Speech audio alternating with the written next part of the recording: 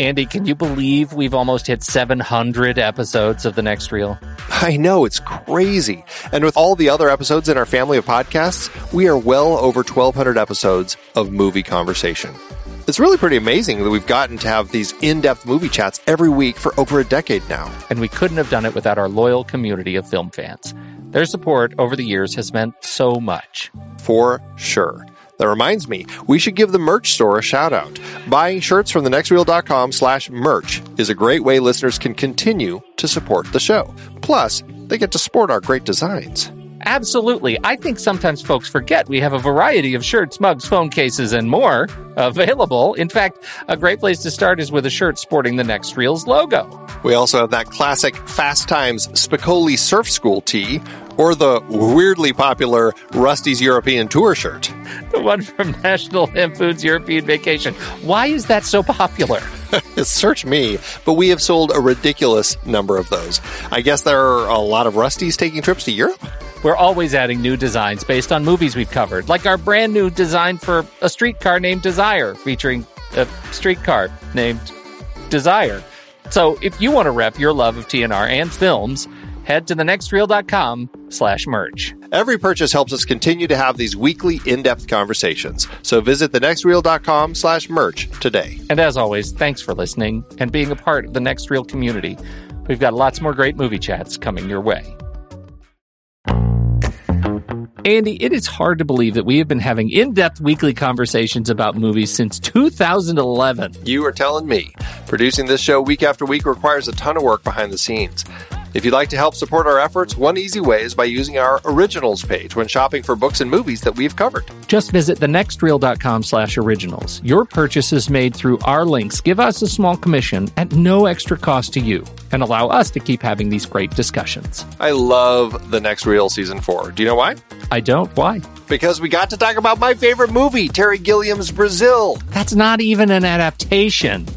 No, but it was such a great part of our great Terry Gilliam series, and a few others in that series were adaptations, like The Adventures of Baron Munchausen, adapted from Raspi's stories, and La Jetée, which inspired 12 Monkeys.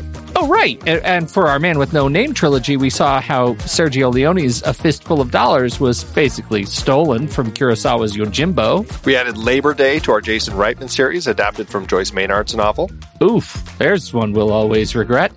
Our big Stephen King series covered adaptations like The Shining, Cujo, Christine, and Stand By Me, great horror and coming-of-age tales. Another Coen Brothers adaptation, too. We got to talk about how they turned Homer's The Odyssey into Oh, Brother, Where Art Thou? For our holiday series, we did The Bishop's Wife and The Poseidon Adventure. And who could forget seeing Alec Guinness in the adaptation of Kind Hearts and Coronets during our series dedicated to him. We really need to do more of his films. Truly. We had our first film noir series with classics like Double Indemnity, Detour, and Out of the Past. And our black and white cinematography of James Wong Howe series with The Thin Man, Sweet Smell of Success, Seconds, and King's Row. So many adaptations. Oh, you're not kidding. Dive deeper into these originals and more at thenextreel.com/originals. Every book you buy helps support our show. Get the full list at thenextreel.com/originals and start reading today.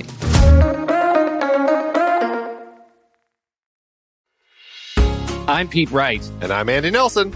Welcome to The Next Reel. When the movie ends, our conversation begins. In just a matter of seconds, you're going to hear a classic episode of this show from back in the day when we called ourselves Movies We Like. It took us a while to settle into the show's format, so you'll notice some differences as you listen to these episodes. For instance, it takes us a bit of time to actually get into the conversation about the movie.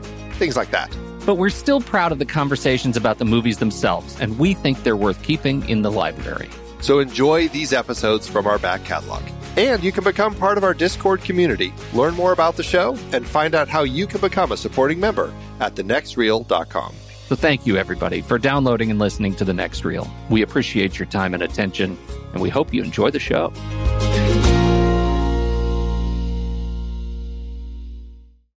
Now, when people hear this, are you going to actually be in Luxembourg?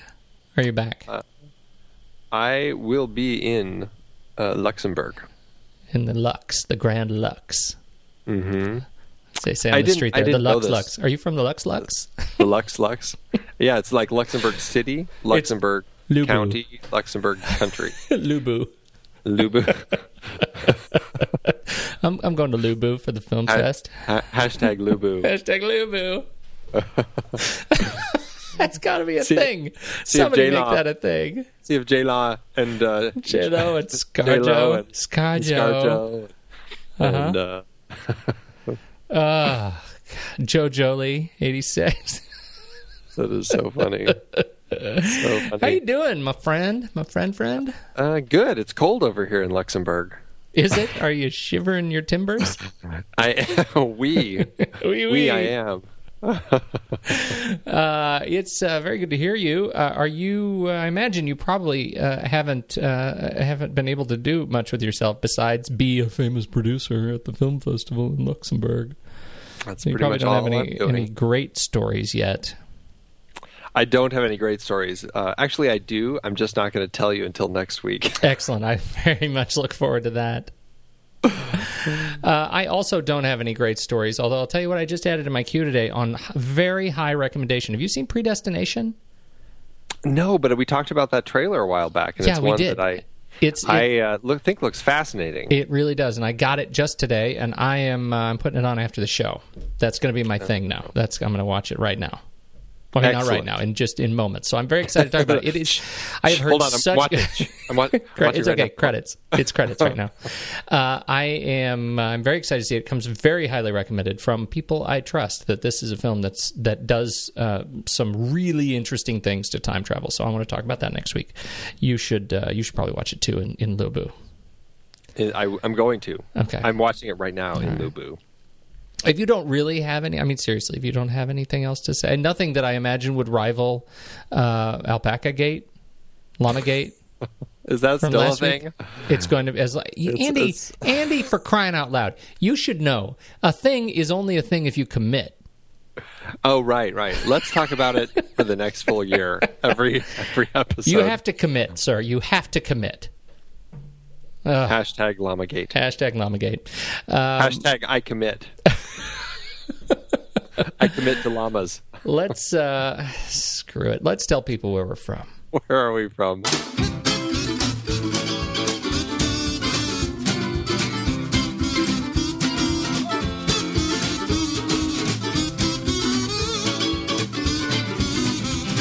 This is The Next Reel, everybody. I'm Pete Wright, and that over there is Andy Lubu Nelson.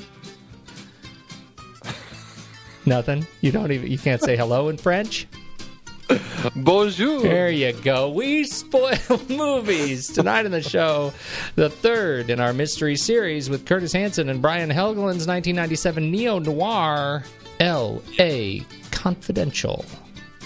It's about time we talk about this. It's about damn time. Before we get into that, you should learn more about us at thenextreel.com. Follow us on Twitter and Facebook at The Next Reel. And if you think you've got what it takes to play in the big reels, head over to Instagram.com/TheNextReel and play The Next Reel's Instagram. Hashtag Pony Prize. Hashtag, oh no, I don't know movies. They're not French. Hashtag Guess the Movie Challenge. Hey, you know what? We got to do our Instagram different this week. Why do we do that? Why are we doing that? Because I'm in the future, but I don't know. I don't know who won yet. Oh, so I'm gonna have to cut in. You're gonna have to. Yeah, that's right. You got to do some of your little editing magic. Make Andy, sure. This is so exciting to me. I know you love editing shows. Let me tell you why I'm so excited. First of all, because you had said this is Stephen was going to go on a work trip to Poland or Prague or something, and he wasn't going to be able to do it, and you were going to be out of town, and I was going to have to actually take the wheel and actually do some of the posts next week. Thank God I don't have to do that. I am talk about driving with the brakes on. I'm not ready for that game. But I know we were kind of throwing you at that. Oh, man, that was too much. But this, being able to do a cut-in with Future Pete in order to help Future Andy live in the past, I can do that. Let's do it right now. It's all about time travel, baby. It's Pete reporting from Future Past. I'm here to tell you congratulations goes to Kendra Midmod83 for crushing it on image number 4 from James Ponsolt's 2013 The Spectacular Now. This was an image of a water fountain in a high school that gave it away. Film stars Miles Teller and Shailene Woodley. You should go see Whiplash before you see this film. It's fantastic. If you want to see that Miles Teller, man, that's a guy to watch. Anyhow, congratulations, Kendra Midmod83. You are entered to win this year's Instagram hashtag Pony Prize hashtag Guess the Movie Challenge. Andy, it's time. Let's do trailers.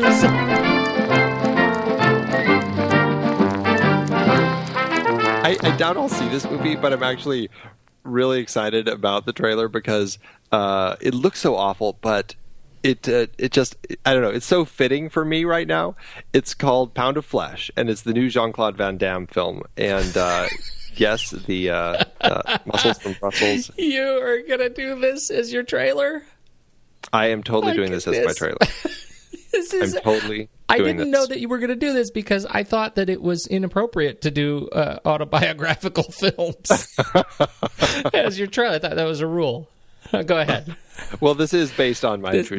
This is how it went down. Going to say? Yeah, this is how it is how it. And I'm surprised that they picked Van Damme to play me.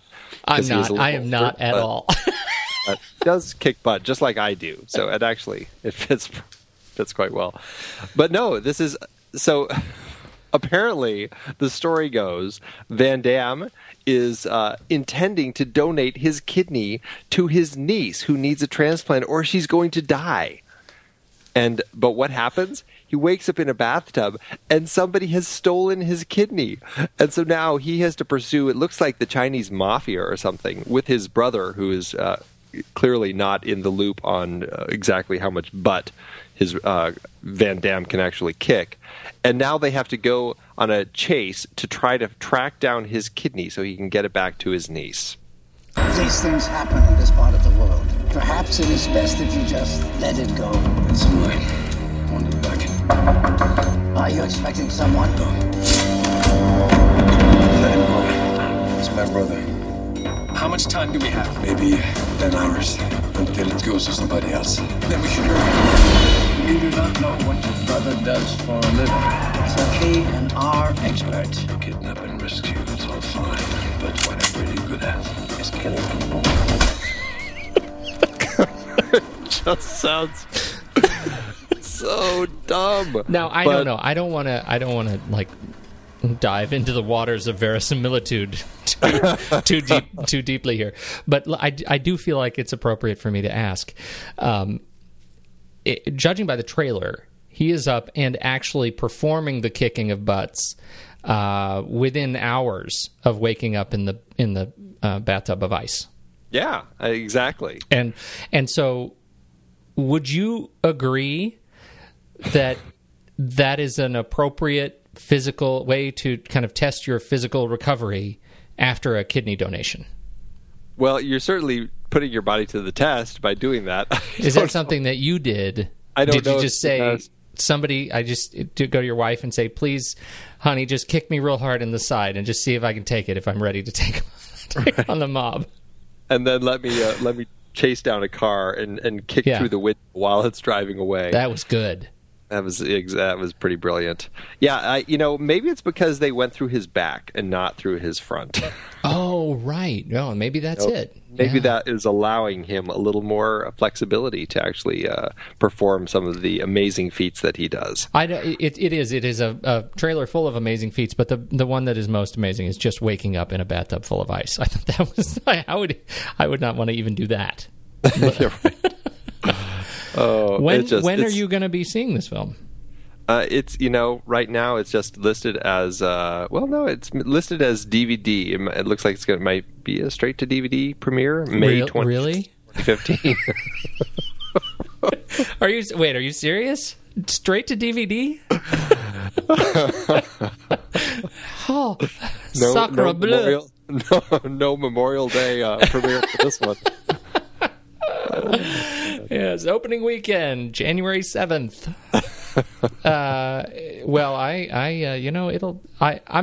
I'm not kidding. Just because you did the trailer, I'm probably going to see it. I actually want to, just because the whole notion is so preposterous of everything that he's doing over the course of the story, while he's trying to save his kidney. So good. That's rich. It's a rich comedy. Absolutely nuts. My trailer is I don't know, I want to say it's the exact opposite of yours, but I'm not sure that it is. The powers that be are plumbing the depths of British literary history once again, setting a not quite so classic romantic tragedy in modern day Los Angeles, Thugville. My trailer this week is Anarchy, based on the Shakespeare play of the same name, but instead of letting us actually enjoy a tale of Imogen and her love with Leonatus and her father the king's bitter disdain of their secret marriage, we get a gang of biker thugs and dirty cops and a drug lord and lots of Shakespearean English in American English accents. And it's weird. Again, I don't get it. Let there be no honor, truth, love, where there's another man.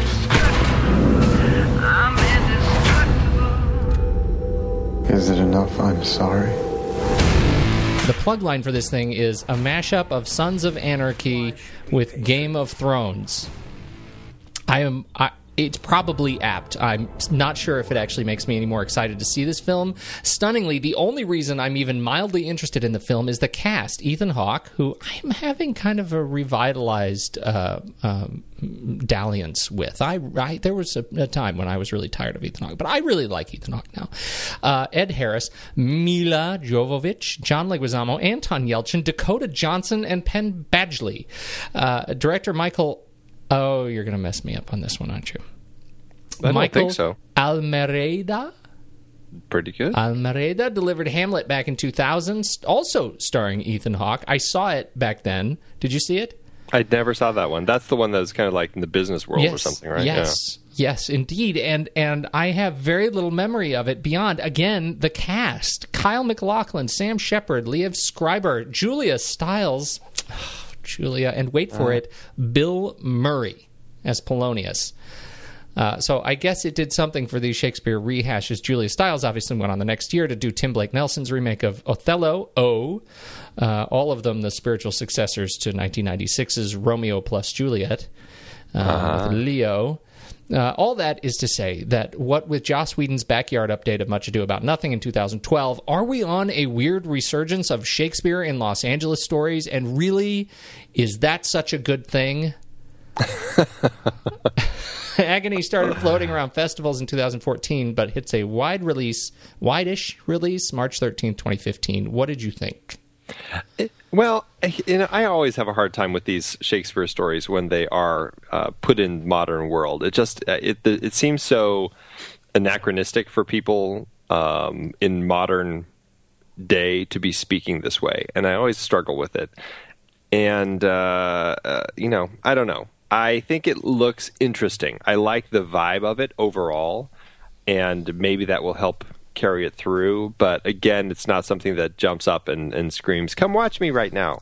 Can you articulate for me? I mean, I have such a hard time, and I see all of these films. I do. I don't know why. I should just not go. But I see them all, and I have the same frustration as you do. Like the language just it doesn't work for me, and I have such a hard time understanding why we don't just write the new script. Just modernize the language. You're going to modernize the film, keep the story, write the new script. I can't understand the value of the language. And, for some reason, I've seen a lot of stage performances of Shakespeare done in different times and places, eras, and cultures. And for some reason, that works for me better. I've seen 1940s Hamlet, and these things, they just hold better when you see them live on stage for me. The films just don't. Do you know why? Can you tell me why this is something that directors feel is important? I don't know. I mean, everybody wants to have their take on it. That's what it is. And to a certain extent, there's there's a certain audience that you can guarantee will see it because they like to just go watch all the different Shakespeares and stuff, and it's something that people can be talking about. I mean, I'd never even heard of this play before, Cymbeline. Yeah, it's rumored to have been from the early 1600s. Yeah, they said it was lost or something. Yeah, not one of the more popular ones. Yeah, it's like they have run out of things to do. But it's it's hard for me to watch any other Shakespeare film after Rosencrantz and Guildenstern are dead. I mean, I think Tom Stoppard he put the last nail in the Shakespeare coffin with that film. That was so wonderful, and frankly, such a wonderful adaptation of Shakespearean English for the period film. It was just great. Yeah. So that's mine. All right. Well, Andy, some men get the world, others get ex-hookers and a trip to Arizona. They were three cops who had nothing in common. Freeze! Big V, what are you doing here? Hey, me, I'm keeping the streets safe, boys. One would do anything to get ahead. You're truly prepared to be despised within a department? Yes, sir, I am. One had his own brand of justice. How's it going to look in your report? It'll look like justice. That's what the man got. And one loved the spotlight. What exactly do you do on the show, Jack? I teach Brett Chase how to walk and talk like a cop. The Night Owl Massacre. This is a heinous crime that requires swift resolution. 6 victims. One of them, one of our own. Interrogations will be led by Lieutenant Edmund Exley. I need some backup. Come on. All right, college boy, I'll help. Now, all of them are faced with solving one case. Don't move! I want confessions, Edmund. Oh, I'll break them, sir. These people are all in the morgue. And someone has to pay for it. There's something wrong with the Night Owl. I just can't prove it. They thought they had it all figured out. Anything bothering you about the Night Owl case? The fact that you guys won't let it get filed away. I didn't kill nobody! But what started as a murder... You talk only to me on this one. ...became a mystery that could cost them everything. Why was Susan Lefferts at the Night Owl? I don't know. I never heard of the Night Owl till today. How about some payback, big time? We need evidence. I'll get the evidence. It was an information exchange. You have any proof? The proof had his throat slit. What do you want, Exley? I just want to solve this thing. Even if it means paying the consequences? Academy Award winner Kevin Spacey, Russell Crowe, Guy Pearce, James Cromwell, Kim Basinger, Danny DeVito. L.A. Confidential. L.A. Confidential, Andrew. 1997 was a good year. It was a big year. It was a big year. This film went right up again and held its own pretty well against the Titanic of films. Titanic, from this one from director Curtis Hanson, and Brian Helgeland penned the script with Hanson, based on the book L.A. Confidential by James Ellroy, starring just a fantastic cast. Kevin Spacey, Russell Crowe, and Guy Pearce make up our triumvirate of L.A. police heroes. James Cromwell as the captain, Kim Basinger as the bombshell, Danny DeVito. I believe she goes by Basinger. Oh, see, of course you would say that. It is Basinger. Yeah. Yes. Yeah. But that's okay. She doesn't with me, though. Oh, of course not. And Danny DeVito as the scummy little reporter. That's right. Yeah. David Strathairn as the rich pornographer.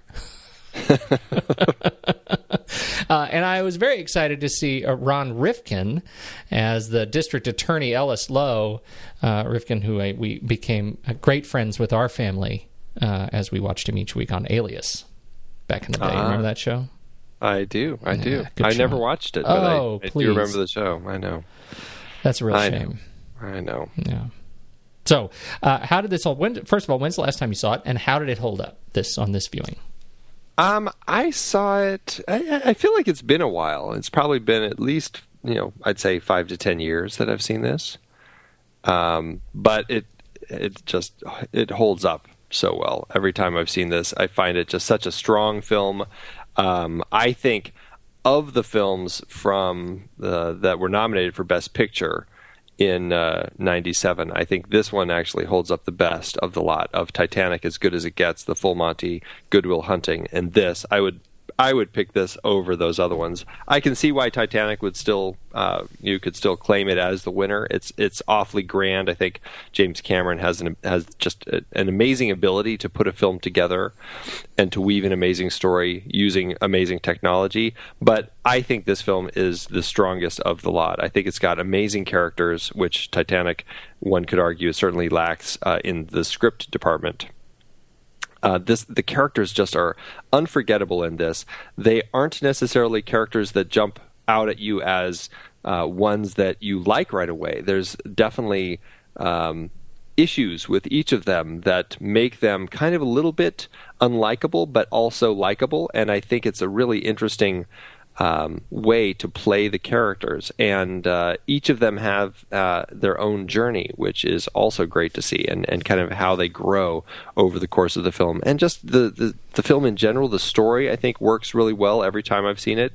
And I love what it does with the city of Los Angeles for 1953, I believe is when it takes place. I absolutely love this film. I do too. I think so much works really, really well in this film.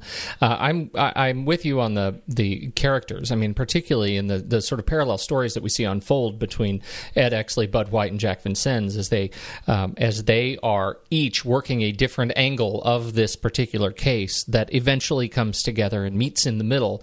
It's a wonderfully thrilling and yet I think I don't know. It's not sort of a sluggish pace, but it is a methodical pace of the film. So by the time you hit the third act and we lose Jack Vincennes' character, I think I'm absolutely locked in. I think what the film does really well is in the hands of Hansen and Helgeland. The script, I think, it does a really nice job with language. I think there is a sense of homage to the period. There's an homage to the genre of film that this is really holding itself up against.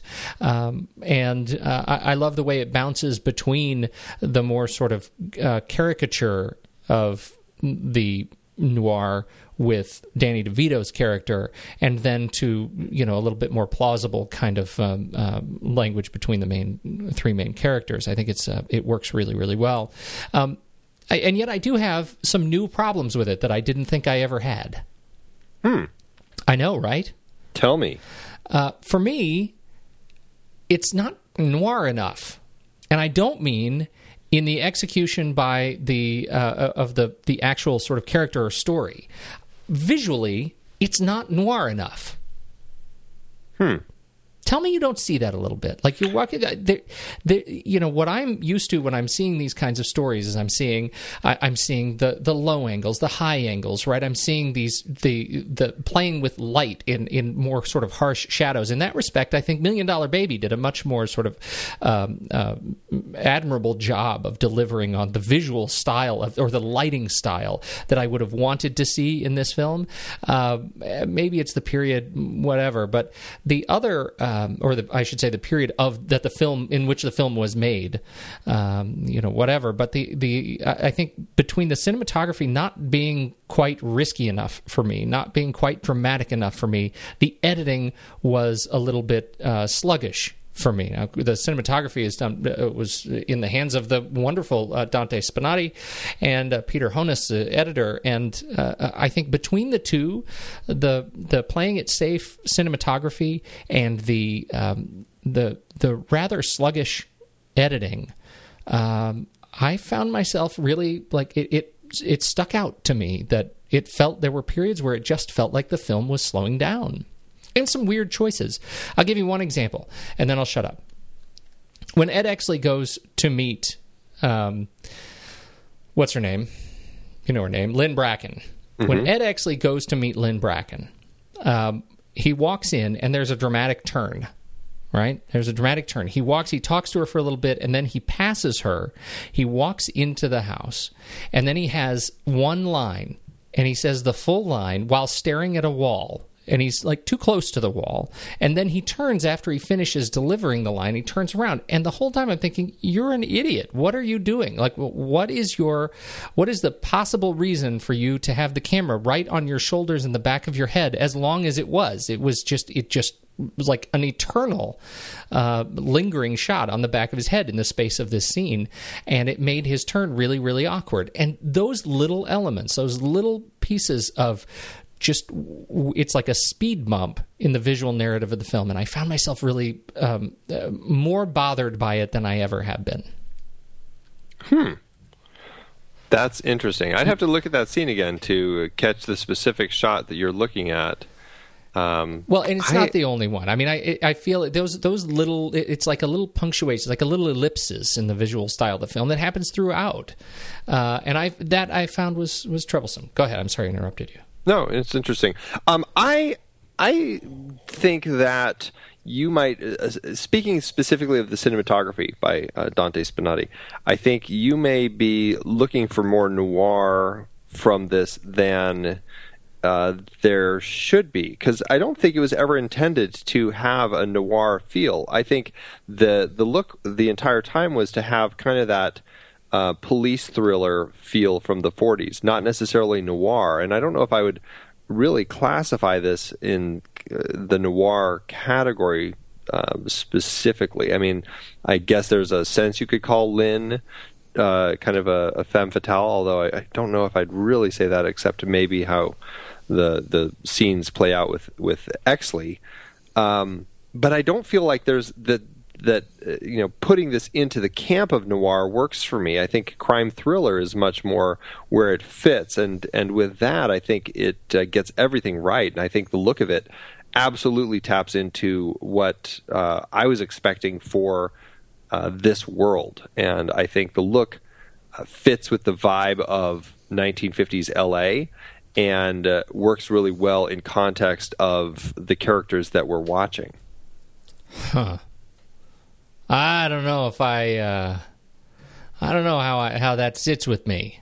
That this is not a noir film to you, a neo-noir. No, it's a crime. It's a crime.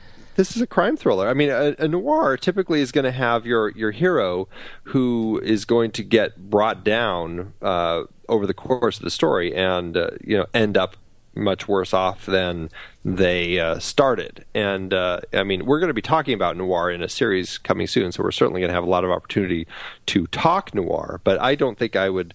I mean, this it's a crime thriller. I don't think I ever would have classified this as noir. I mean, I would say it has some noirish elements, but I don't think I would call it a noir. Well, I think that's what's so interesting about it, is that it fits inside the genre, and what they did with it was interesting enough to play with it. Like in particular, right, the femme fatale, right? She is, in her relationship with Exley, she fits the stereotype, but in her relationship with Bud, she absolutely does not, and that's what makes it an interesting play on the way the film fits inside the genre. That's what gives us the contrast in our expectation. But I'm even, and I should do this here. I just want to see what the great Wikipedia says. Well, they call it a neo-noir. They do? It's on the list? Yeah, it says a neo-noir crime film. And then you go to main article, film noir, or neo-noir.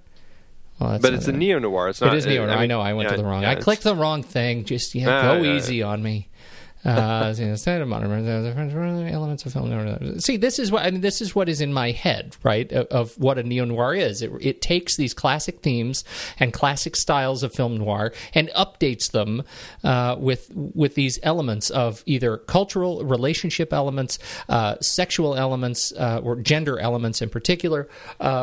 These things that they didn't play with in traditional noir films, that were not available in the 40s and 50s themselves. So that's where I think this really does, it really does fit.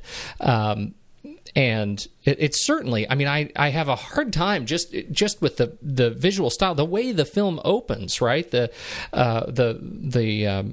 over the monologue of Danny DeVito. On the QT, very hush hush. The smash zoom on the words on the typewriter. I think it just those sorts of sequences just scream noir to me. I mean, I can see what you're saying. I just don't agree with you. And yes, they call it a neo-noir.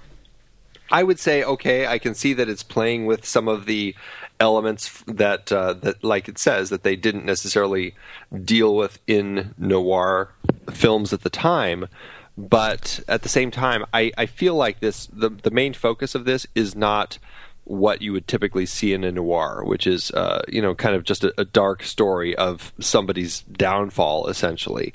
This one really is. It's about, we're following some police officers as they, these three officers, as they're investigating separate crimes that they realize all are tied into the exact same crime.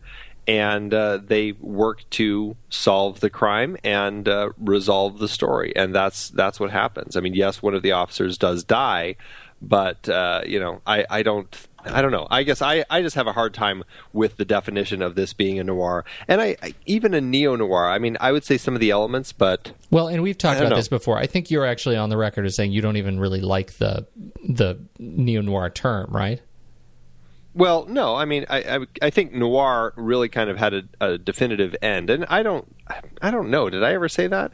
I don't think I ever. Was it back when we talked about like what else did we talk about that was neo-noir? I don't remember. Have we talked about anything that fits in the bill? God, we've been doing this too long. Anyway, the point is I think what I'm hearing you say is all about the we're not dealing so much with the conflicted anti-heroes, that these guys are in prime case. Ed Exley is a hero. Right. But is he? He ends up being a hero who absolutely takes advantage of his situation and blackmails senior political officials. And I mean, he's not a good guy. He does the right thing, but not for the right reasons.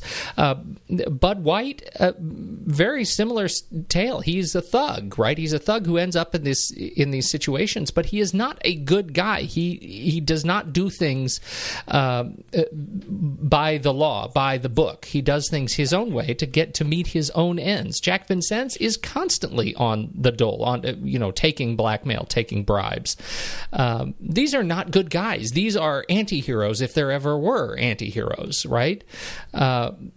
So yes, they're like the Captain Smith says. I mean, they are anti-heroes in the sense that they're doing it because they're trying to achieve a good outcome in the end, right? Like Bud White may like what does he say? He's just willing to say yes to some of the questions I ask you from time to time. Those questions being like, are you willing to plant evidence on somebody that you know is guilty but you just don't have it? Like that sort of stuff. And I mean, obviously it's against the law, but I mean it's achieving what is right in the end. It's just doing it in an illegal way. Yes. And is that not a definition? One possible definition of this conflicted kind of anti-hero terror character? I think right. I think there is an element of that in this definition of neo-noir, and that is an element that you're right. They are playing with that in this film. They're playing with these characters who are supposed to be, they're police officers. They're supposed to be good characters, representatives of what is right. But here we see them constantly doing what's wrong. Constantly, doing things for their own reasons. Exley is getting ahead by blackmailing people, like you say, or he's willing to squeal, whatever it takes so that he can get ahead. And so, they each have their own reasons for doing the things that they do. That, I think, can play into the reason that they're calling this a neo-noir. I still just don't totally buy into it, but I can go along with it. But going back to your original point, I don't think that means that the style, like the camera work, needs to feel noirish. Like I don't feel like they needed to have these low angles, high angles, these crazy shots, these drastic shadowy scenes and everything in order to kind of complete that noirish feel. I don't think that was necessary, and I think that the way that they chose to make it look actually works really well. And on that point, we disagree. Yes, we do. For me, really, the bottom line is, for me, if they're going to play with some of these conflicted characters, if they're going to give us, if they're going to dance around the visual elements of noir, if they're going to dance around the colors and tones of updating sort of the sentiment of noir, and they're not going to use more striking use of light, more striking use of shadow, the low-key lighting, and the crazy bananas camera placement, then it just doesn't go quite far enough for me. That does not mean, however, that I do not supremely adore this movie. I really do. I think it's just terrific, and so. Where do we go from here? How do we reconcile this? We're going to have to duke them out. We're going to have to duke it out. Swords at dawn. That's right. All right, I can do it. Let's talk just a little bit about our main characters, shall we? I think it's a fantastic trio. Jack Vincennes, Kevin Spacey, the American of the cast. We'll have to talk about that here because I think that's kind of an interesting element. He works so well as this cop who is, he's a technical advisor on this police TV show that's a riff of Dragnet. And, it's his baby because he loves the attention it gets for him. And Kevin Spacey does that so well. He plays that line brilliantly of this cop who does his job but wants to kind of live in the spotlight, which isn't necessarily where cops always live, but he loves it, and that's kind of his as Guy Pearce, Ed Exley knows, that's his the chink in his armor, because that's how you get to him.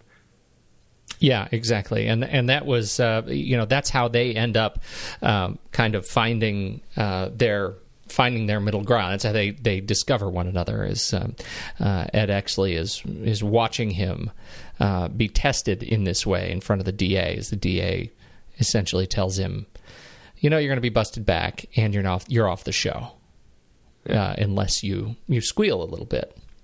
And that I think for me, Kevin Spacey, I think I discovered Kevin Spacey in The Usual Suspects. Really? Yeah, but not in whatchamacallit, Glengarry Glen Ross. I knew about it, but when I say discovered, I really felt like this is a guy I'm gonna be seriously watching. Oh, okay, sure.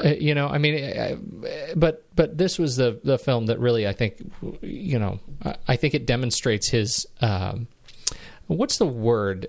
It's just his presence. Right? Yes. He wasn't a character.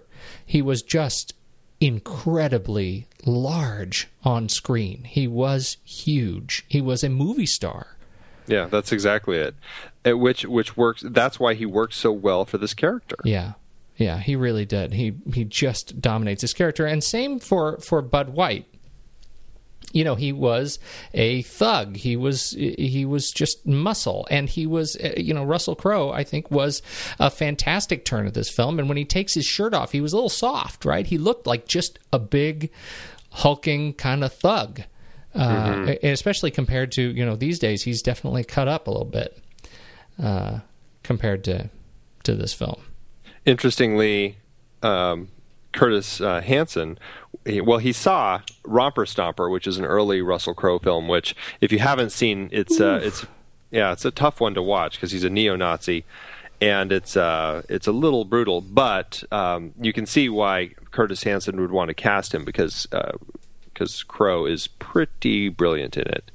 But he also Hanson had in his mind Aldo Ray, which we talked about on the We're No Angels Christmas episode a few years ago. Right. And Aldo Ray had that kind of bulky build and looked like that guy who could take you down. And he had Aldo Ray in his mind with this part. And I think he gave a photo of Aldo Ray to Russell Crowe as kind of his reference point. And Russell Crowe kept that photo in his script, like through all the rehearsals and into the making of this film, which I think it just works so well to just create this sense of who this character is, and not just the sense that he's the muscle and he's not afraid to help the captain out by beating up some people in order to get them to leave town or whatever. But you also have this amazing story with him where he is clearly has had some dark family drama in his past, where his father beat his mother to death, and he was chained to the radiator and had to watch. And it's just like this horrific story that he tells about what happened. And now he's got this thing about people who abuse their wives or their girlfriends. And it's a really interesting character element that that was written into this character initially by Elroy and then subsequently by Helgeland. And it just is a great turn for this character that is so violent, but also just gets so angry with people who are violent toward women, that I found really interesting, and then also really powerful when he has that that break in him because the fact that that Exley slept with Bracken. Yeah, he comes off as really very sweet in his rage, and when he goes to confront Lynn Bracken after he discovers that Ed Exley and Bracken had slept together, his rage is at the same time so incredibly powerfully innocent, and that makes it just so much more primal. It makes it really, it's so easy to buy it. He felt like somebody who was just sort of cooked as an adolescent and never quite emotionally expanded past 15, 16 years old, and could only respond in this thuggish, brutish, primal kind of fashion. I thought he just pulled it off really, really well. Yeah, he's so great in the role. He's a Kiwi. He is a Kiwi and grew up in Australia. He's one of the two casting choices that the producers were a little perplexed by, with Curtis Hanson, who was looking for faces that Americans hadn't seen before, or at least on the big stage. And there was a lot of debate about whether they were going to let him have Russell Crowe and the next one, Guy Pearce, as two of the three leads. Yeah. Had you seen anything from Guy Pearce before this? I had seen The Adventures of Priscilla, Queen of the Desert. See, I know I had seen that, but I had not made any connection to Guy Pearce by the time I saw L.A. Confidential. I saw Priscilla, Queen. It was one of those things. I saw Queen of the Desert long after and thought, well, clearly this movie came after L.A. Confidential. I had no sense. It was several years before, right? Wasn't Queen of the Desert like 93? It was 94. 94, yeah. Yeah, so, it was, I was certainly out of touch. But, wow, he was just perfect for this role. He was just perfect as the captain says, he's a political animal. Yeah. He's really frightening in a large way. He's kind of the most frightening character of the bunch, even though by the end, you can't help but just love the guy and really be on his side as he teams up with the other two. But man, he's just, he's clean cut. He does everything by the book, so much so to the point that he is willing to let other officers fall when he knows that they're wrong by squealing on them so that he can move up in rank. And he does it several times in the film. And at times he is hated by his fellow officers because of what he does. But then there are times when he actually proves that he actually is really good at what he does, and he actually, gets the accolades, and everybody is like, "Hey, good job." And so he does prove his worth of these advances that he gets. But man, he goes through so much, flack from everybody else that it's just, is it worth it? But to him, it is, and he plays that so well with this character. One of the things I like so much about his portrayal of this character, I think he addresses it a little bit in character at the very last sequence. It's that throughout the course of the film, you're never quite sure if he has intentionally sort of put the machine in motion to get what he wants, or if he is just slightly behind that particular 8 ball, where he is just taking advantage of a situation in his favor, right? I'm never quite sure if he is just diabolically political or if he's naturally political. Does that make sense? Yeah, it does. And I think my sense has always been that he's just naturally political. He doesn't look at it like, I'm going to screw these people over to get to the better spot. It just seems like he just has his end game set in his head as to where he wants to be. And I think that's what I mean, at the end he says, when he says to Lynn Bracken, he says, they're using me, I'm going to use them for a while. That there is a quid pro quo in this relationship. And it seems very much like the DA and his sort of police leadership understand that too. Yeah. But he is also from New Zealand. He's from Australia. Oh, yeah, he's from Australia. His parents were born in New Zealand. His father was born in New Zealand. His mother's English. Look at that. Yeah, English. I think he was born in London or somewhere in England, but raised in Australia. In Cambridgeshire, England. Mm-hmm. Yeah, he was terrific. Yeah, and it's just it always struck me so funny because if you see the poster or the box art for this, Kim Basinger is like the most predominant figure on the poster, and then Kevin Spacey is a little bit behind her, and then way in the back you've got Russell Crowe and Guy Pearce because nobody knew who they were, and they just didn't have the power to contractually get their head sized the same as everybody else. So they're way in the back, and it's like, come on, it's their story. I mean, Kim Basinger is a critical character in the story, and I think she does a fine job in the film. But having her like way up in front, just aside from helping continue that noirish element, I guess, by putting kind of that femme fatale sort of figure on the cover, it just always has struck me as odd. Well, it definitely serves two masters there, right? That you're right. It serves to continue the noir image. It's accentuated cleavage. As long as we're noticing things while walking down the theater hall, we're going to notice that. Exactly. And I think it serves the mission of the film too, right? The intention of the film that these three guys ultimately are working, to get closer and closer to her or to woman, right? As it, this is all around a porn ring and trying to solve kind of her mystery, right? Yeah, which I think is super interesting. Yeah, absolutely. So. That is funny, though. Boy, Russell Crowe, it's like, is he even there? I think his head's the size of the O in Hollywood, way in the back. Right, he's so tiny. It's actually a little bit blurry. It's hard to tell who they are. Yeah, so that's sad. Pretty good. So sad. James Cromwell. Yeah, we just talked about his first film, a month ago or so? Yeah, was that perfect? That was Murder by Death. Uh-huh.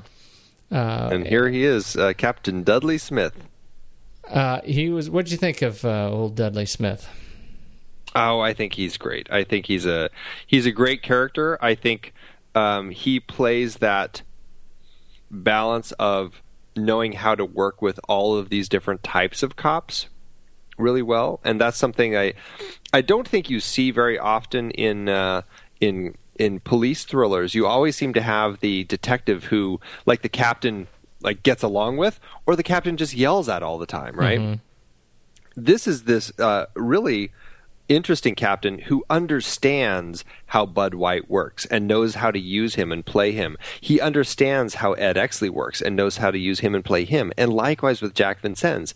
And I find that so much more refreshing and possibly honest as how you would depict an actual captain in a police force. I really like that in Dudley Smith's character.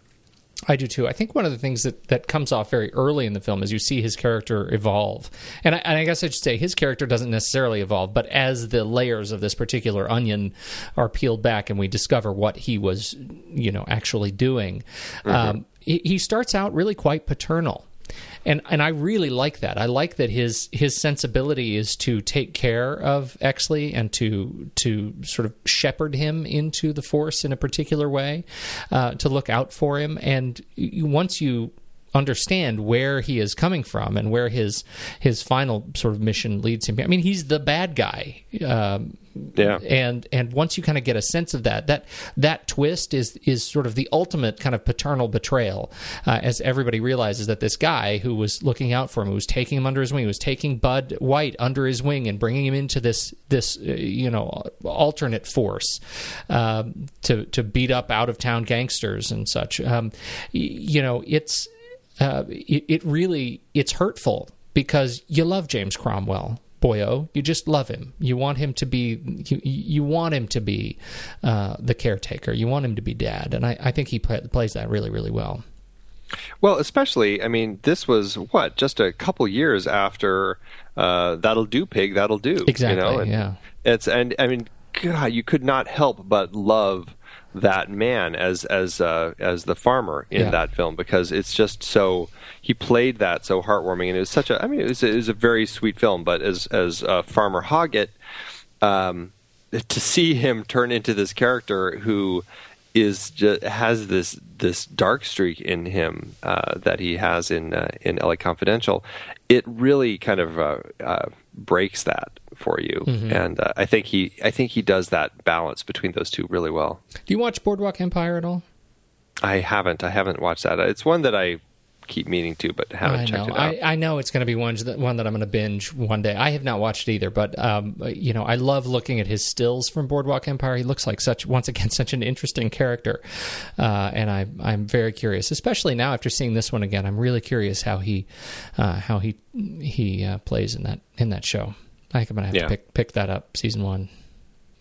Yeah, he's somebody who is he just always busy. Yeah. Busy. He did what was that great film he did a couple years ago, Still Mine? I don't know if you saw that, but really just kind of a quiet but really powerful film about a man who's trying to build his house for his dying wife on this plot of land of theirs, and dealing with the government, the local government, because they keep coming in and saying, well, you don't have the right permits, you don't have this, you don't have that. And it's a pretty brilliant character piece for him. Wow, I did not see it.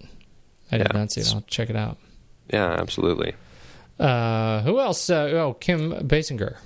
Kim Basinger, she won her Oscar for this. It's Basinger. Just say it like it needs to be said. Pete. Danny DeVito. What is this? Gooey Pierce? Gooey Pierce. David Strathairn. All right, go ahead. I like Kim. I think that she's enjoyable to watch in the right roles.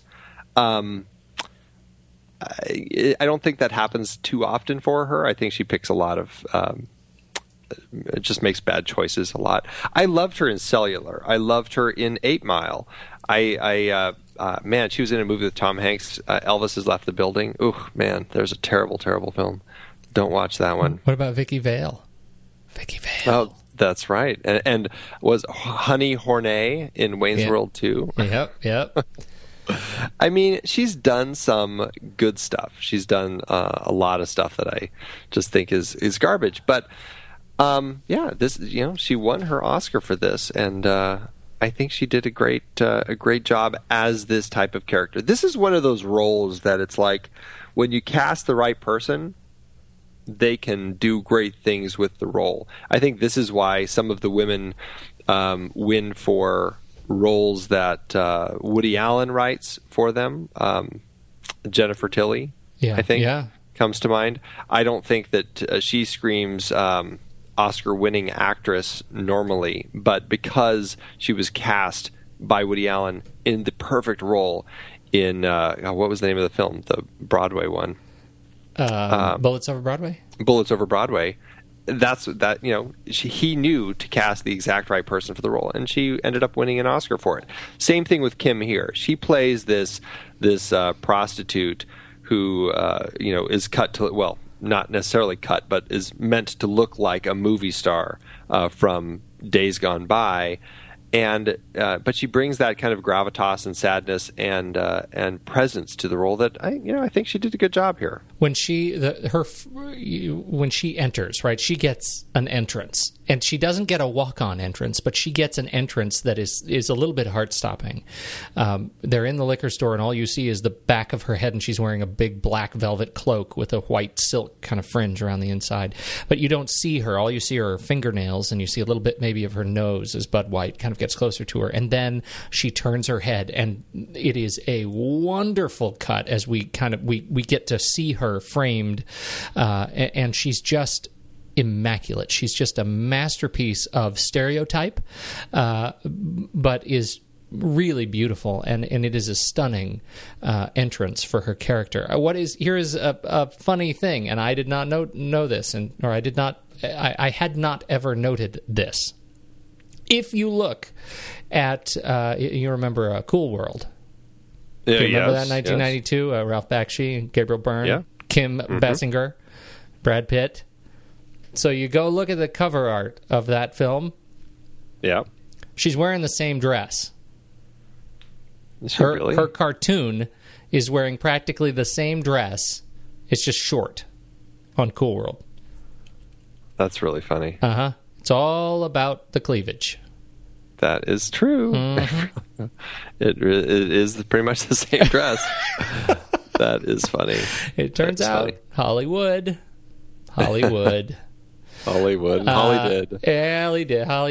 Yeah. Anyway, I thought she was delightful in this film. She was I thought she played a really subdued, confident. It's another weird contrast that we have this character who ends up being subdued and confident, and yet she's also subservient to her pimp. Yeah, which is one of those really sort of catastrophic kind of emotional relationships that's very painful to watch, and yet I think she pulled it off really, really well. Do you think that she should have won the Oscar? The other nominees were Joan Cusack for In and Out, Minnie Driver for Good Will Hunting, Julianne Moore for Boogie Nights, and Gloria Stewart for Titanic. I think probably Julianne Moore. That's who I would say. Yeah, I mean, she was really great in that film, and. No disrespect. No, none at all. But Boogie Nights was one of those films, though, that you knew probably was not going to win any Oscars. Yeah. A little too hard. Now, what about Brian Helgeland? Do you think that this script should have won? It was up against, this was Best Adapted Screenplay, L.A. Confidential, Donnie Brasco by Paul Atanasio, The Sweet Hereafter, Adam Egoyan, Wag the Dog by Hilary Henkin and David Mamet, or The Wings of the Dove by Hossein Amini. I have a hard time with this one. And I have a hard time particularly in hindsight because I'm generally not a great fan of Brian Helgeland's work. I'm not either. This was one of those films where I saw it, and this was really early in his career, right? I mean, in his sort of published career. He'd done the Nightmare on Elm Street 4, the Dream... I'm a Dream... Oh, no, he was Dream Master. He didn't do the Dream Warriors. That was number 3. But so he'd done a bunch of like horror stuff, and up through Assassins... 976 Evil. Yeah, 902. Oh my god, I watched that a lot when I was a kid. Assassins, Richard Donner's film, but also got credit, Andy and Lana Wachowski. So that was a terrible film. And then he gets this one, and I remember walking out of this thinking, man, I need to give that guy a look. And then he comes back with like Conspiracy Theory and The Postman, and like, oh my goodness, Payback was. I enjoyed Payback. I thought Payback was great, but I didn't like the way it was edited. The re-release was much better. Payback was his. That was his directorial debut too. Yeah, I like that. Knight's Tale is not memorable. I don't remember hating it. Well, but Knight's Tale, I mean, I think as the writer-director for that one, I think he was playing with the conventions a lot, though, which I thought was at least more fun. I think that was a more fun take on it. Yeah. He made it feel more modern, even though it was set in the period of the medieval times. But I thought that he played with that one nicely. I thought that was fun. And then I think I remember thinking fondly of Mystic River and... Green Zone and Man on Fire. Man on Fire obviously is coming from a book. Was Green we talked about it Green in 42 Zone adaptation too? No. Yes. No. Rajiv Chandrasekaran. So in terms of adaptations, he's of those that I have seen, I think of him fondly. But generally, I mean, of his 23 credits, I'm not a huge fan of his, and so I have a hard time saying, yeah, he is a surefire. He should have won the Oscar for this film. It's a great film, but I'm not sure that it's an Oscar-winning script. Well, I don't know. I would argue, because, I mean, we've both read the book. Yeah. And I think the book is an incredible, incredible read. It's very dense, a lot of characters, a lot of different people that you're following.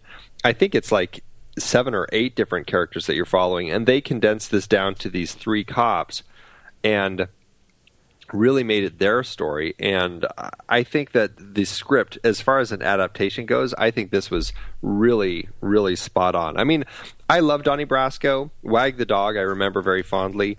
The Wings of the Dove, I know I saw it, and same with Sweet Hereafter. I don't know. I guess I would still go LA Confidential, just and really it's the only one I know the source material from. I just think that as far as an adaptation goes, it was a really strong adaptation. Yeah, I'm with you. I mean, I don't feel like I'm confident enough in the others, but I like your point. I mean, and to your point, I think if you're judging this on the structure that you have to build and take down in order to condense that book into a 2-hour and 12-minute screenplay, yeah, it's commendable work. Yeah. Yeah. All right. Here. And Curtis Hanson. And Curtis Hanson, he for me fits into the Brian Helgeland world. Exactly. The man who brought us, The Hand That Rocks the Cradle and The River Wild, and then here he is doing LA Confidential. Yeah, Evil Town. Losing it. Ugh. Yeah, terrible. Bedroom Window, Bad Influence, and then right after LA Confidential, Wonder Boys, and then you thought, now we've got something. And then 8 Mile. I think 8 Mile and In Her Shoes actually both were really good films. Yeah, I agree. And so there was a little bit of a string. So it wasn't quite as kind of sporadic as Brian Helgeland. But then I didn't see Lucky You or Chasing Mavericks. I haven't seen either of those either. So, Lucky You, I remember. Eric Bana and Drew Barrymore. Yeah, I remember it not getting very good reviews. And Chasing Mavericks, I don't even know much about that one. Oh, that was that surfing movie. Yeah, it's a surfing one. Yeah. So I don't know much about that, but was it co-directed by Michael Apted? Mm-hmm. How's that work? They make it work. Gerard Butler. But he did have those. He did have those 4 films right there in the middle: LA Confidential, Wonder Boy, 8 Mile, In Her Shoes. I mean, definitely LA Confidential, Wonder Boys, I think, are the strongest of the lot. Absolutely. Wonder Boys is just one of my favorites. But he just strikes me as, well, I think the thing is, he came out of being kind of a director who is really a director for hire. He was brought on to projects to do something with it. Like, hey, we were going to do this script, The River Wild. We want you to direct it because you did Hand That Rocks the Cradle, and it worked really well. I think that's exactly the type of director he was. It's just that this material, and the same goes for Brian Helgeland, they both had latched onto this material kind of outside of the world of Hollywood. They just both had fallen in love with it. And it's the same story for both. And when they heard that that Warner Brothers wanted to make it, they both independently came forward and wanted to be a part of it and pushed. And it's just the fact that they were both so passionate about the material that it actually ended up working out so well. Yeah, you can really tell that this was not made in the system, particularly other films at the time. I mean, if you're not making Titanic, you're not making films as sort of dark and clever as LA Confidential. Mm-hmm. Absolutely terrific. So we'll see. Who knows what's coming next from Curtis Hanson? It doesn't look like there's anything in production. So he's taking some time off again. Taking time off, yeah. Who else? We've already talked about sort of editing and cinematography. Anything else strike you? We want to talk more about? I think the rest of the nominees are good to bring up. Best Picture was nominated for that: Arnon Milchan, Curtis Hanson, Michael G. Nathanson. a strong picture. We already talked about it. The Janine Openwall and Jay Hart, the art director, set decorator, I think did a great job creating that period vibe in this film. You can argue it didn't strike you as noir enough, but I think it worked really well. Well, and I would not. I mean, I think that in terms of just art design, it was beautiful. I thought it was. I thought they absolutely set the period. I regret that it wasn't photographed better. I turned the table on you. To disagree. Best sound. I particularly like this one because my IMDb nemesis Andy Nelson was nominated here. Yes, along with Anna Belmer and Kirk Francis. And you already mentioned Peter Honus for film editing, and one of my 10 J's, Jerry Goldsmith, was nominated for best score. And lost to James Horner for Titanic, which, I can understand that. But I do love the music that Goldsmith did in the film here. It really had a sense of the music he did for Chinatown, which also is a great L.A. period film. Mm-hmm. But this one just has... it just works so well for this story. It's got that kind of driving beat, that cop feel to it. And I think he really nailed it. Yeah, I think so too. I think it absolutely fit the time. It's beautiful and it's listenable. Yes, you can put it on and enjoy it. Yeah, it's got those great horns. It works so well. Totally. Okay. Who else? Is that all the awards? Is that all? Is that it? Yeah, it was nominated for 9, and Titanic won 7 of those, and the only other 2. L.A. Confidential one were Kim Basinger and Brian Helgeland and Curtis Hanson for the screenplay. Is it weird a little bit that there were no...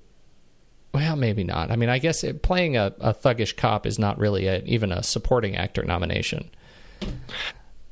I mean, honestly, I think that all 3 of the guys were good enough to have been nominated. The problem is when you have a film like this where essentially your protagonist is kind of split between 3 people and you've got 3 different people playing the protagonist. Exactly. It makes it hard for voters to, the people have to, the studio first has to go, well, which one are we going to get behind? Which one's the one we're going to push for the actor? Who are we going to push for supporting actor? It makes it very hard, and it makes it, it turns it into something where people just aren't going to end up getting nominated because of that split. Because it was Good Will Hunting that won. It was Robin Williams that won that year for supporting actor, right? Yeah, and then Jack Nicholson won for actor. Right. For As Good as It Gets. Yeah. I don't know. I think that's one you like more than I do, isn't it? I do love that film. Yeah. I'm thinking about Robin Williams next to, again, as long as we're talking about Boogie Nights, Burt Reynolds. Oh, yes. Who turned in a fantastic performance, even though, as I understand it, he didn't want to do the film, even as he's doing the film. Burt Reynolds. Who else do you want to talk about on this thing? Are you feel sated? I feel like I've kind of hit up everybody that I wanted to talk about. Any little tidbits about James Ellroy you wanted to bring up? I know this was part of his L.A. Quartet, the books that he wrote, the crime fiction novels that he wrote set in L.A. through the 40s and 50s. The Black Dahlia, The Big Nowhere, L.A. Confidential, and White Jazz. I haven't read any of them except for L.A. Confidential. I have read Black Dahlia, which was terrific. I have not read The Big Nowhere, and I have not read White Jazz, but I did read American Tabloid, which I also really, really liked. And so this is one that, it's another one of those when we do these adaptation films, I get really excited about diving back into these books. And this is one that, in fact, I just picked up The Big Nowhere on my Kindle. Nice. So that I can dig back into it. They're just great books, and he's such a wonderful, wonderful crime writer. Yeah, and I only saw the crappy Black Dahlia movie that Brian De Palma made. Please don't. God. It was just, I know. I know. God. Brian is such a De Palma. All right. How did this one do? Pretty well, obviously, in the Oscars. How did it do in the box office? It did well in the Oscars. It was not, obviously, as Titanic at the box office as Titanic was at the box office. this was, it's kind of that darker crime thriller that some people have a harder time clicking with. It cost $35 million to make. I couldn't find anything about prints and advertising, but it ended up they made domestically about $65 million and internationally about $61.6 million. So all told, when you adjust it and look at the profit per finished minute, it made about $960,000 per finished minute. So, it did well for itself. It succeeded in making money, and I think the studio can be happy with that. It won some awards, got nominated for a bunch of others, and it's in the green. And it's a great movie. I mean, critics love this movie. Yeah, they certainly did. And I think rightfully so. We'll see. We'll see if we agree. I think it's time we rank it. Let's do it. Head over to flickchart.com/thenextreel, and you can check out our stack rankings of nearly 200 films that we've stacked on this list, and see if your favorites match our favorites. Let's go. All right. First up, LA Confidential or Oh Brother, Where Art Thou? LA Confidential. Absolutely. LA Confidential or City of God? LA Confidential for me. I do love that City of God. I do too. I love it lots and lots. All right, LA Confidential. LA Confidential or Fight Club? Fight Club.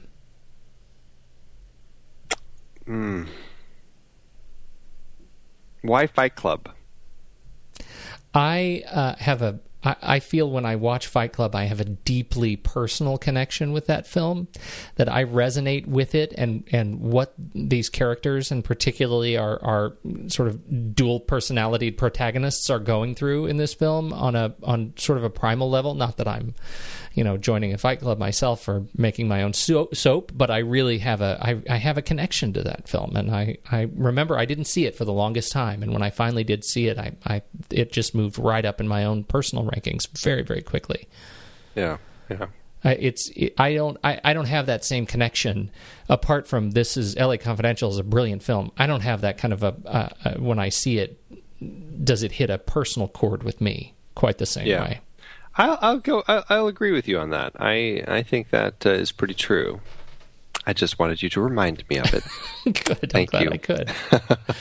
LA Confidential or The Sting? I would do LA Confidential. I know, it's a tough one. Wow.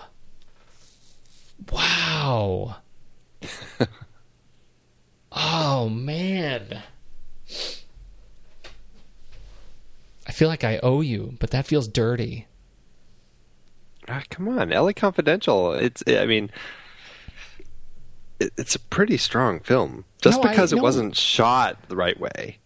Well, it wasn't shot the right way. Thank you for admitting that. That's my new ringtone. Okay, I'll give you LA Confidential. All right.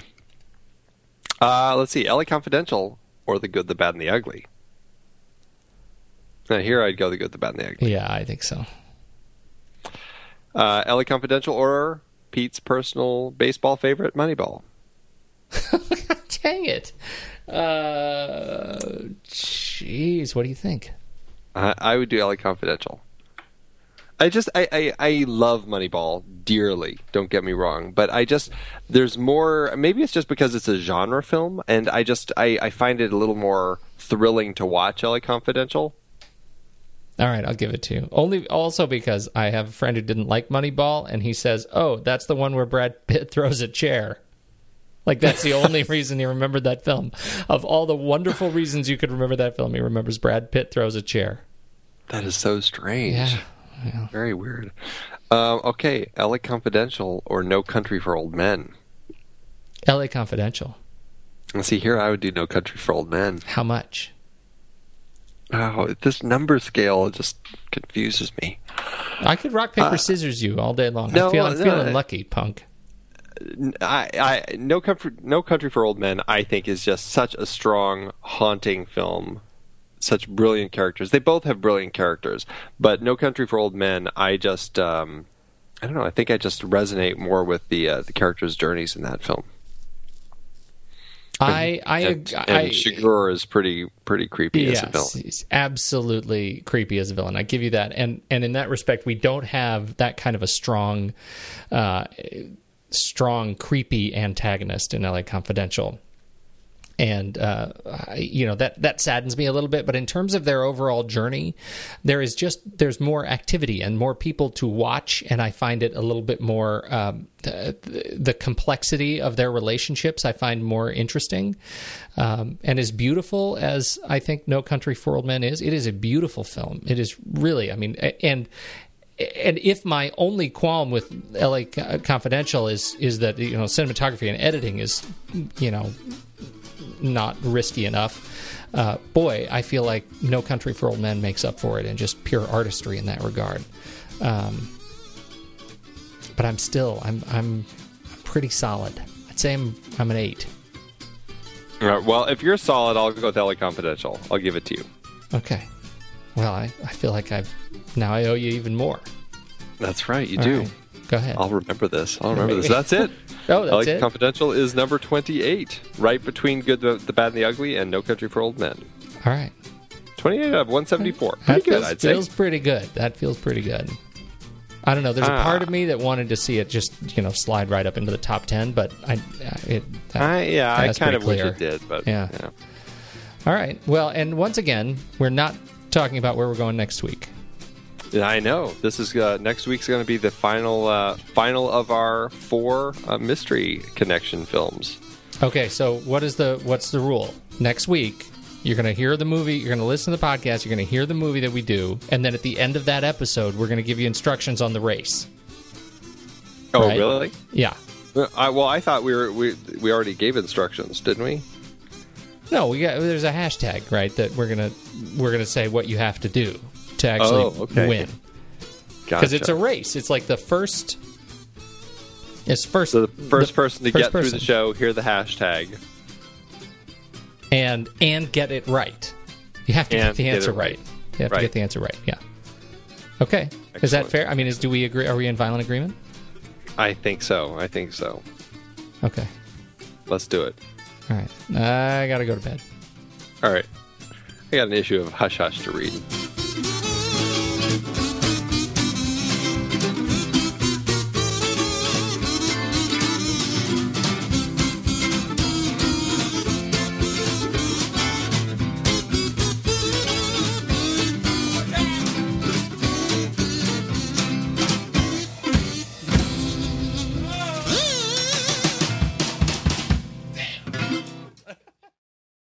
My Amazon review is by Eric in Napa, California. Excellent. Who gave it 1 star. I love his work. Said Kim Basinger paid for her Oscar because she didn't deserve it for this movie. When I saw this movie, it was a marginally okay movie. Nothing to write home about. Oscars should not be given to the highest bidder, which was what happened here. During the award show, it was the very first award. They knew she didn't earn it, so they tried to slip it in the beginning where nobody would notice. She stole it from someone who deserved it. Kim wasn't even in very many scenes, and to be given Best Supporting Actress for it? What a joke! The movie gets 1 star because of what Kim did to get her Oscar, and that's generous. She knows she didn't deserve it. The Oscar judges knew it, and most of all, the public knows. It destroyed my interest in Oscars. I put Oscars in lowercase because that's all they deserve. Wow. Boom. Wow. He dropped the mic on that. Seriously. Oscars in lowercase, that's a violation of the social contract. He really threw down there. He threw down. That's what he did. Mm-hmm. Threw down in Lubu. Mine is another 1 star. Titled, Wow, the 90s sucked. If you have any idea what the hell is going on in this movie, kudos to you. Too many characters. The end. Let me put on another Adam Sandler movie. There we go. Yeah, that's out of Chicago. Oh, man. Amazon. It was nice. We did that like at the same time. That's awesome. We were like bookends. I've been podcasting since 2006. In that time, I've tried countless hosting platforms. But in August 2022, we switched to Transistor to power all of our shows here at True Story FM, and it's been a game changer. I love that Transistor allows unlimited podcasts and storage without extra charges. We can publish so much content, and we do. If you want to start up a podcast, do yourself a favor and host your show on Transistor. With their one-click publishing, you can get your new show onto all the major podcast directories effortlessly. And their website builder lets you quickly build custom sites for each show. The detailed analytics are invaluable too. You can access all kinds of listener data anytime. Oh, and the versatile players allow you to embed episodes anywhere to reach new listeners. Plus, the team behind Transistor is super responsive and keeps making the platform even better.